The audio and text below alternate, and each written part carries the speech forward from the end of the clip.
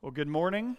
As you can see on the two banners to my sides, we as a church family are currently in a study of the very first book of the Bible, the book of Genesis. So if you have a Bible, I want to invite you to go ahead and open it up with me. We're going to be in Genesis chapter 2 this morning. And if you didn't bring a Bible, feel free to use one of the Bibles that are provided in the pew in front of you. Look for chapter 2, which are the larger numbers.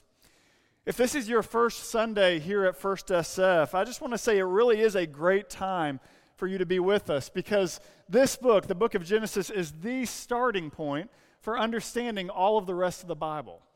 Even more than that, I believe it's the starting point for understanding this world in which we live.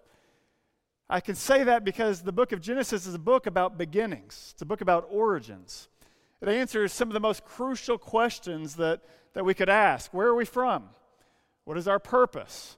I think we can look at our world and say, why is it such a mess? Why is there death? Is there any hope?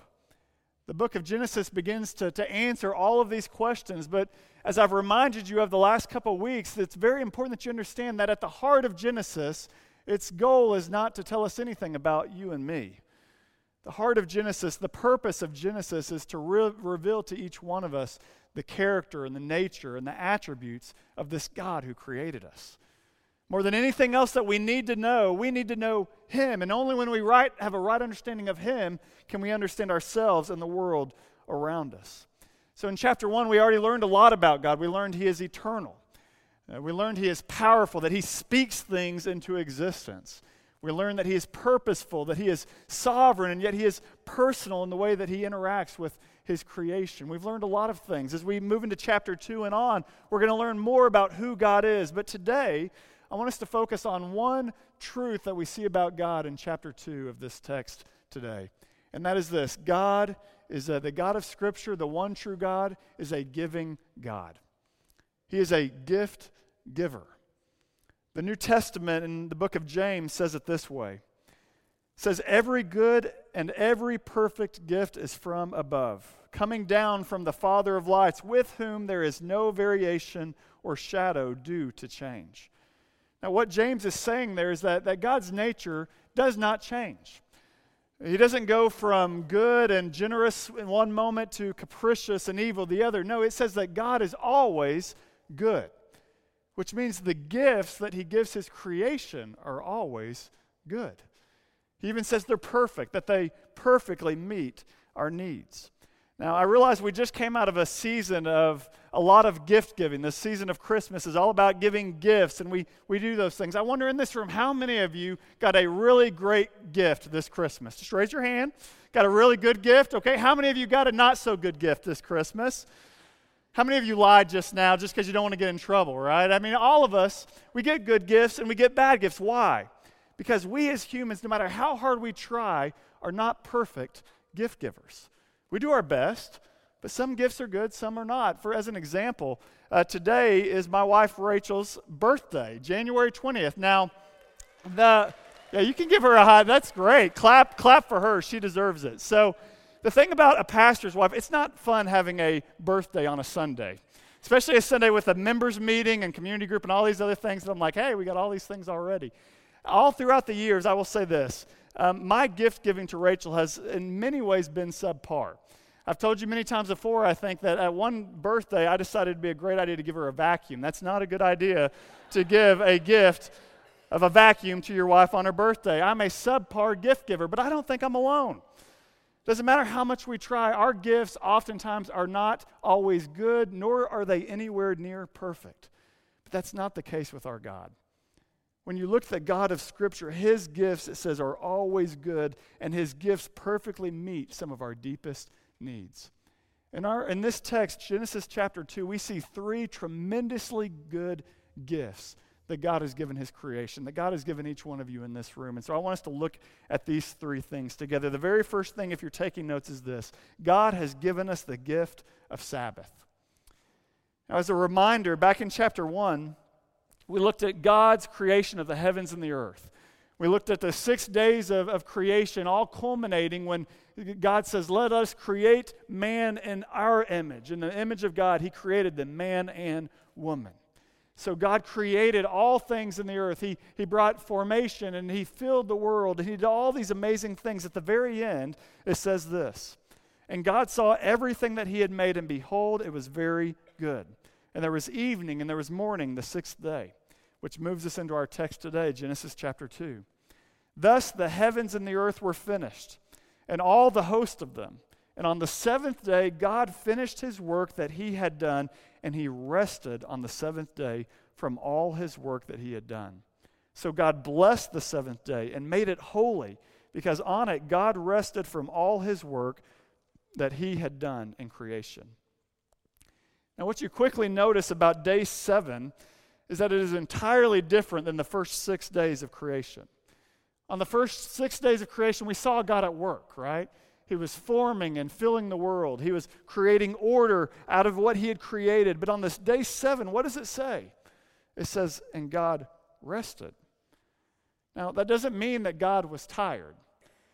God's not like us at the end of a work week. We're achy and all we want to do is lay on a couch. God is not like that. The book of Isaiah says this about God. It says, "Have you not known, have you not heard? The Lord is the everlasting God, the creator of the ends of the earth. He does not faint, nor does he grow weary." The text never says God was tired. What does it say? It says that he rested. The point is that God stopped. He ceased his work.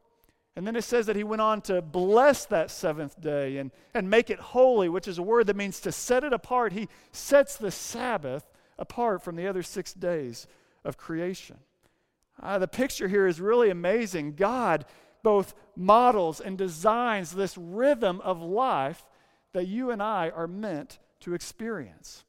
We know that he's designed it for us because he later prescribes it to his people.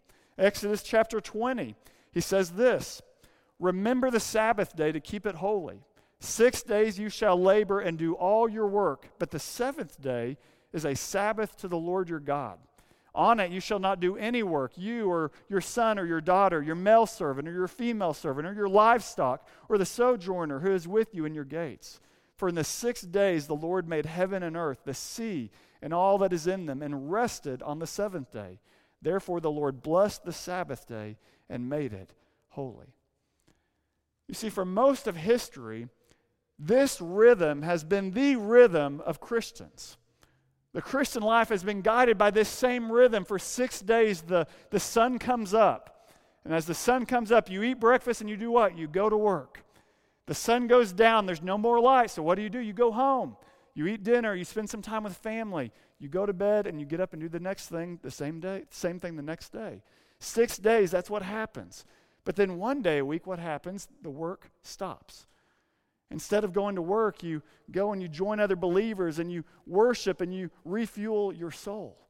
You spend time with friends and family simply enjoying the day, putting the work aside. That is the rhythm of the Christian life for most of history. But then electricity came. And while we were all thankful for electricity brought a lot of change. Because now we're always on. 24 hours a day, 7 days a week, the lights, when the sun goes down, we have lights that go on. We have computers and phones, and we have text and Instagram responses, and all these things that don't take account of the day of the week. 24 hours a day, 7 days of on, we're on, and many of us have lost this sense of rhythm that God both modeled and designed for us to live out. But here at the very beginning of history, God gives us this rhythm. 6 days work. 1 day Sabbath. Now, I think that first part's important. 6 days a week, what does God say? Work. Laziness is not an option, a biblical option for the Christian. Interesting, I read a tweet from another pastor here in the city, and he actually sent it out this last week. I thought it was fitting for our text. But he said this, he said, "We have a generation of 30-year-olds talking about the intricacies of Sabbathing when they haven't learned to work the other 6 days." Now, that's very much a general statement, but there's some truth to that, right? We have to work. For 6 days, God has created us to work. Colossians 3:23 says, "Whatever you do, work heartedly as for the Lord and not for men." I think some people, when you think about work, you see it and you think, well, that has to be a product of the curse. It has to be a product of sin. Surely God doesn't want us to have to work, but that's not what the Bible says. Before Adam ever sinned, before the curse came and our broken world happened, what do we read in verse 15? Look at it, chapter 2, verse 15. It says, the Lord God took the man and put him in the Garden of Eden to work it and keep it. You see, one of the primary purposes of Adam's life was to use the abilities that God had given him to cultivate and develop the creation around him for God's glory and for the good of the rest of the world. Do you realize that that's your design too? It doesn't matter what you do. Some of you may be in medicine. Some of you are primarily in technology. You're in finance. You're in the service sector. You're a stay-at-home parent. You work a blue-collar job. You work a white-collar job. It does not matter. Your design is to use the giftings God has given you for God's glory and for the good of others. To use your life, your job in the service of other people. But the problem for many of us is that's not what our work is about. Our work isn't about God. Our work isn't about others. It's about us. We've gone to work to find our identity. We go to work for wealth. We go to work for security.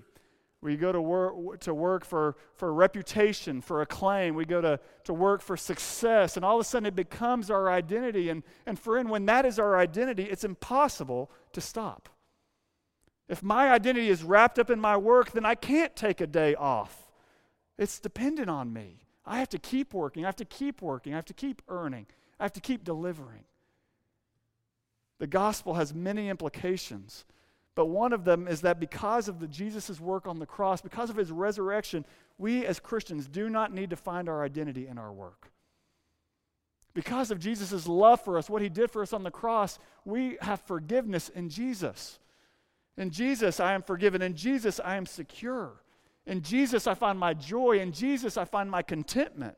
In Jesus, I find my security. Therefore, I can look at work with the right perspective. Yes, I'm going to work hard, but work is not my life. It's not my identity. Therefore, I can say, God, I trust you with that day. I can stop. I can cease from my work and refuel, allow God to refuel both my body and my soul. That is what Sabbath is all about. I think one problem that we come to when we talk about Sabbath is that throughout history, one of the issues that comes up is legalism. This happens with every good gift that God's given us, right? You look at every good gift that God's in, we can take it and we can become legalistic about it, and that's what some have done. You go to some parts of the world today, and they literally will not even turn on a light switch because that's work. I can't do that on the Sabbath. There's other people that say, well, Sabbath has to be from this hour to this hour. It has to look like this. We become legalistic about it, but friends, that's never what Sabbath was meant to be. Jesus himself says this. If you look at Mark 2, verse 23, his disciples are going into the field. It says this, one Sabbath he was going through the grain fields, and as they made their way, his disciples began to pluck heads of grain. The Pharisees, in other words, the religious leaders, were saying to him, look, why are they doing what is not lawful on the Sabbath? I want you to listen to Jesus' response. He said to them, the Sabbath was made for man, not man for the Sabbath. Here's what Jesus is getting at. He says the Sabbath is not meant to be this tyrant over us that we feel like we have to live up to earn God's favor. The Sabbath is for man. The Sabbath isn't something that we have to be legalistic about. The Sabbath is a gift to be received. The gift of stopping from our work, of saying, you know what, I'm not going to work on school today. I'm not going to work on my job. I'm not going to work on that project. I'm not going to look at Instagram. I'm not going to read my emails. I'm not going to answer that text. This day it stops. Because my identity is not in any of those things. My identity is in Christ. He's given me this gift so that I can rejuvenate, so I can go into this next week with a full heart and a full body. That's what Sabbaths are all about. That's why Sabbath, all of our Sabbaths in this room, they don't have to look the same. My Sabbath is not on Sundays. You guys work me way too hard on Sundays. It's okay. But I'm exhausted on Sundays. That's not a good day of Sabbath for me, so I try to do Fridays. Now, I will say this. This is one of those sermons where I will admit I do not live up to this. If you ask my wife, does Ryan take off every Friday? She will tell you, no, he does not. There's many Fridays he works. As I was reading this, God convicted me because I have also looked at, even in my own work, in ministry. That can become my identity, and I live into that. But my goal on Fridays is to restore my soul. The way that I do that personally is I spend a little bit of extra time with God in the morning. I go work out. I hang out with Rachel. It's our only day to get some one-on-one time, so we try to spend time together. When my kids get home, I hang out with them. On a great Friday, I take a nap. Amen? You may say, Ryan, that sounds horrible. That's not life-giving to me. That's fine. You pick your own, what you're going to do on your own Sabbath. But here's the main thing. Do something that fills your cup. As you do so, make sure that some time in that day includes a specific time set apart for the Lord. Because here's the thing. It is absolutely impossible for us to go into our weeks with Sabbath-rested bodies, but to still not have Sabbath-rested hearts. I think sometimes what we like to call rest is actually escape. It's not Sabbath. We're not resting. We're escaping through playing lots of golf, or we're escaping through binge-watching Netflix. We're escaping through shopping. We're escaping through doing all of these other things, more activities. Friend, it is absolutely vital that you set time aside for God to restore your soul. And that happens as you connect to Him. I know many of you are exhausted. I talk to you. Many of you are weary. You're expected to perform and deliver, and so you fill your body with caffeine and coffee and 5-hour energy drinks, and by the time you get to a Sunday, you are utterly exhausted. I cannot encourage you enough. Would you receive this gift that God has given for your health, spiritually, physically, the gift of Sabbath? That's gift number one. These next two won't take as long, but they're no less important. The second gift we see in this text is the gift of God's commands. Now, let me explain. By the time you get down to verse 16, God had created the Garden of Eden. He had put Adam in it to work it, and it's in this moment that we see God speak His first words to His creation. It's His first thing that He says to Adam. I want you to hear what He says, verse 16. It says, "And the Lord God commanded the man, saying, You may surely eat of every tree of the garden, but of the tree of the knowledge of good and evil you shall not eat. For in the day that you eat of it, you shall surely die." The first words that God speaks to Adam are that of a command. Now, I think this is really amazing. It struck me this week as I looked at this. One of the greatest gifts that God has ever given humanity is His voice. It's His word. It's His commands. As creator, He could have been a distant God who just kind of let creation fall apart. He could have let us do whatever we thought was best, let us do what's not by our design. But instead, because God loves His creation, He speaks to His creation. He says, as your creator, I know how you are designed. I know your purpose. I know how you will flourish. What makes you flourish? What doesn't make you flourish? Therefore, He gives to us His commands. Now, I wonder, when you hear that word command, what happens in your heart? When you hear the word command, all of a sudden, do you get joyful? Does your heart leap with praise? Or does your heart get a little defensive? Does it begin to buck up against command? In our broken world, I think that many of us look at God's commands as anything but a gift. We run from God's commands. We ignore God's commands. We fight against God's commands because we want to be the authority of our lives. We think that we are worthy to run our own lives, doing whatever we think is best. But the Bible says differently. The Bible says, no, you don't understand. God's commands are one of the greatest gifts He could have ever given you.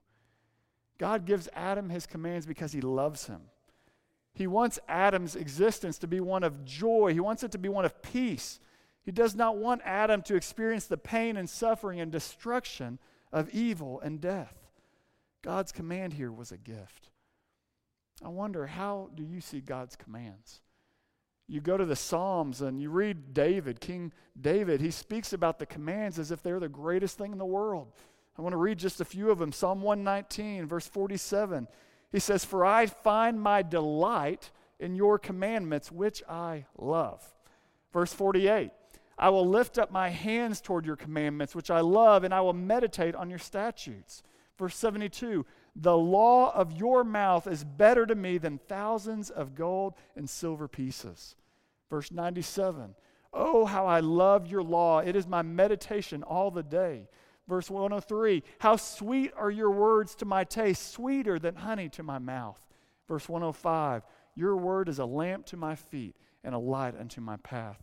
Verse 131, I open my mouth and pant because I long for your commandments. How many of you love God's commandments like that? How many of you cherish God's commandments like that? King David experienced the pain that came from disobedience. And so he realized these commands that God have given, they're not restrictive. They're not boundaries that I need to fight against. I need to crave them. I need to long for them. I need to read them, and I need to obey them. When I do so, I find my joy. As you think about this text, I want to ask you this morning, where are you looking at God's commands as a restriction more than a gift? Where has God said, hey, do this, and you've looked at that command in your life and you said, no, I'm good, God. God, I think I've got this on my own. I'm not going to obey your command. Maybe you're looking at his command today and you think, well, maybe I'll do that later in my life. I'll obey it at some point, just not right now. It's disobedience. Where are you looking at one of God's commands where he says, do not do this, and you're doing it anyway? You're saying, God, I've got this. I promise. I'm going to be fine. May we all learn from this verse command where he speaks directly to Adam, do not eat of this one tree. I've given you all of these things as far as your eyes can see. Listen to this command. May we all learn that obedience always brings blessing. Disobedience always brings destruction. Every time. I can look back at my life and that is true. Disobedience brings destruction. Obedience brings blessing. It may be today, it may be later, but you can rest assured it is coming. I pray that we be a church who loves God's commands. For some of you this morning, the first step may simply be reading the Bible for the first time on your own. Maybe you've never done that. You've never read through the Bible. Let me encourage you, there are tons of Bible reading plans. YouVersion Bible app has great reading plans. We as a church family would love to help you with that. I encourage you, read God's word, read his commands. But I'm afraid there are many of us in this room that we know God's commands. We have read God's word. We're just not good at applying it. We don't listen to his commands. We don't obey because we don't see them as gifts. I pray that we would see them as the gifts that they are. Last but not least, we see in this text a third gift, and that is the gift of relationships.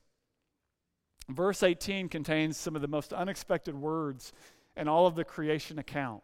It says this, then the Lord God said, it is not good that the man should be alone. I will make him a helper fit for him.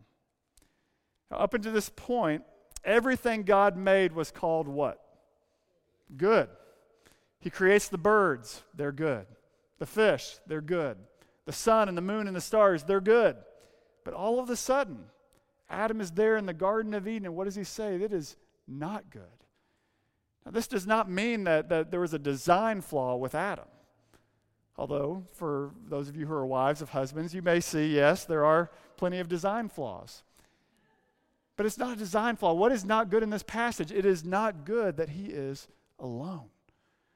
Now that takes us back to what we talked about last week. We said this, that humanity is made in the image of a triune God. When God said, let us make man in our image, those plural words are talking about the Trinity. Our one God, eternally existent, Father, Son, Spirit. Adam was made by a community, which means this, that he was designed for community. He was designed, his design, made in the image of a Trinitarian God, was one of needing community, needing close relationship with others. I want you to think about how countercultural that is. The Garden of Eden had everything that Adam could have ever desired, what we would consider paradise. That was the Garden of Eden. He had all the best food. Yelp ratings were off the chart. He had everything he needed. He had the best job. He had physical health.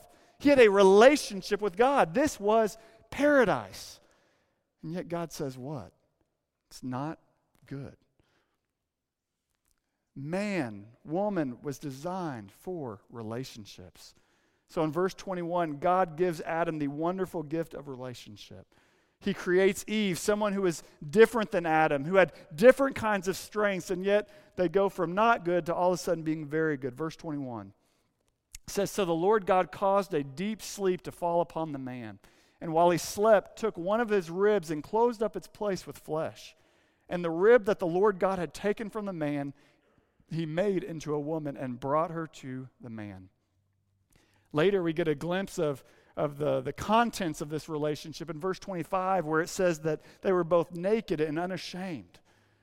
What that reveals is a relationship of unity and transparency, a relationship where they were both fully known but also fully loved. How many of you crave relationships where you are fully known, all your warts, everything, and yet you are fully loved? It was an incredible gift. Now, for those of you who are single, I want to be clear this morning. This passage is not saying that you lack something if you are unmarried. Jesus was single. Paul, one of the greatest influences in history, was single. The New Testament clearly states that it is better for some to remain single and live passionately for Jesus. So while this passage does contain a picture of the first marriage, the greater, more broad point is this, that we are not designed to live our lives without close relationships that God has provided around us. We need one another. Far too often, I think people see relationships as a means to an end. We look at relationships and say, how can I get something from this relationship? What in this relationship, what doors can it open? What can they affirm in me? What can they do for me? Other times we look at relationships and say, well, it's not worth the time needed to put into it. They're too messy. They take too long to form. I don't have time for that. San Francisco is infamous, by the way, for this. San Francisco looks at you and says, hey, you want to be successful? You want to have a claim? You want to have a great reputation? You want to be financially secure? You don't have time for deep relationships. And all of a sudden we neglect our family. We neglect our friends. We neglect the church that God has put around us. But the Bible over and over again says the exact opposite. You are designed for relationship. You will never be what God designed you to be without these close, intimate relationships with other people who are different than you. One verse in particular, Hebrews 3 verse 13, says this, but exhort one another every day as long as it is called today, that none of you may be hardened by the deceitfulness of sin. We desperately need one another. What you really need this morning is the gift of a group of believers who will encourage you, who will confront you, who will bear your burdens, who will listen to you, who you can be transparent with. That is what you need. But unfortunately, that's not what we want. Most of us in this room are perfectly happy just coming and being part of a big group. We're perfectly happy coming into this room and listening to a sermon and singing and then just kind of doing our Jesus thing in solitude the rest of the week. Friend, I'm here to tell you, you will not grow in Christ. You will not grow in the likeness of a Trinitarian God if you try to live out this faith on your own. You need one another. God, from the very beginning, has designed you and He's given you this incredible gift to pull you and grow you called relationships. The first step here at First SF toward greater relationships is what we call our community groups. I just want to encourage you, if you've been attending First SF for a long time, you've not stepped into membership, you've not gone through any processes, you're just kind of hanging in here, let me just tell you, you need to get involved in a community group. Get involved in one of our service teams. Get to know other believers. Allow them to get to know you. We need relationships.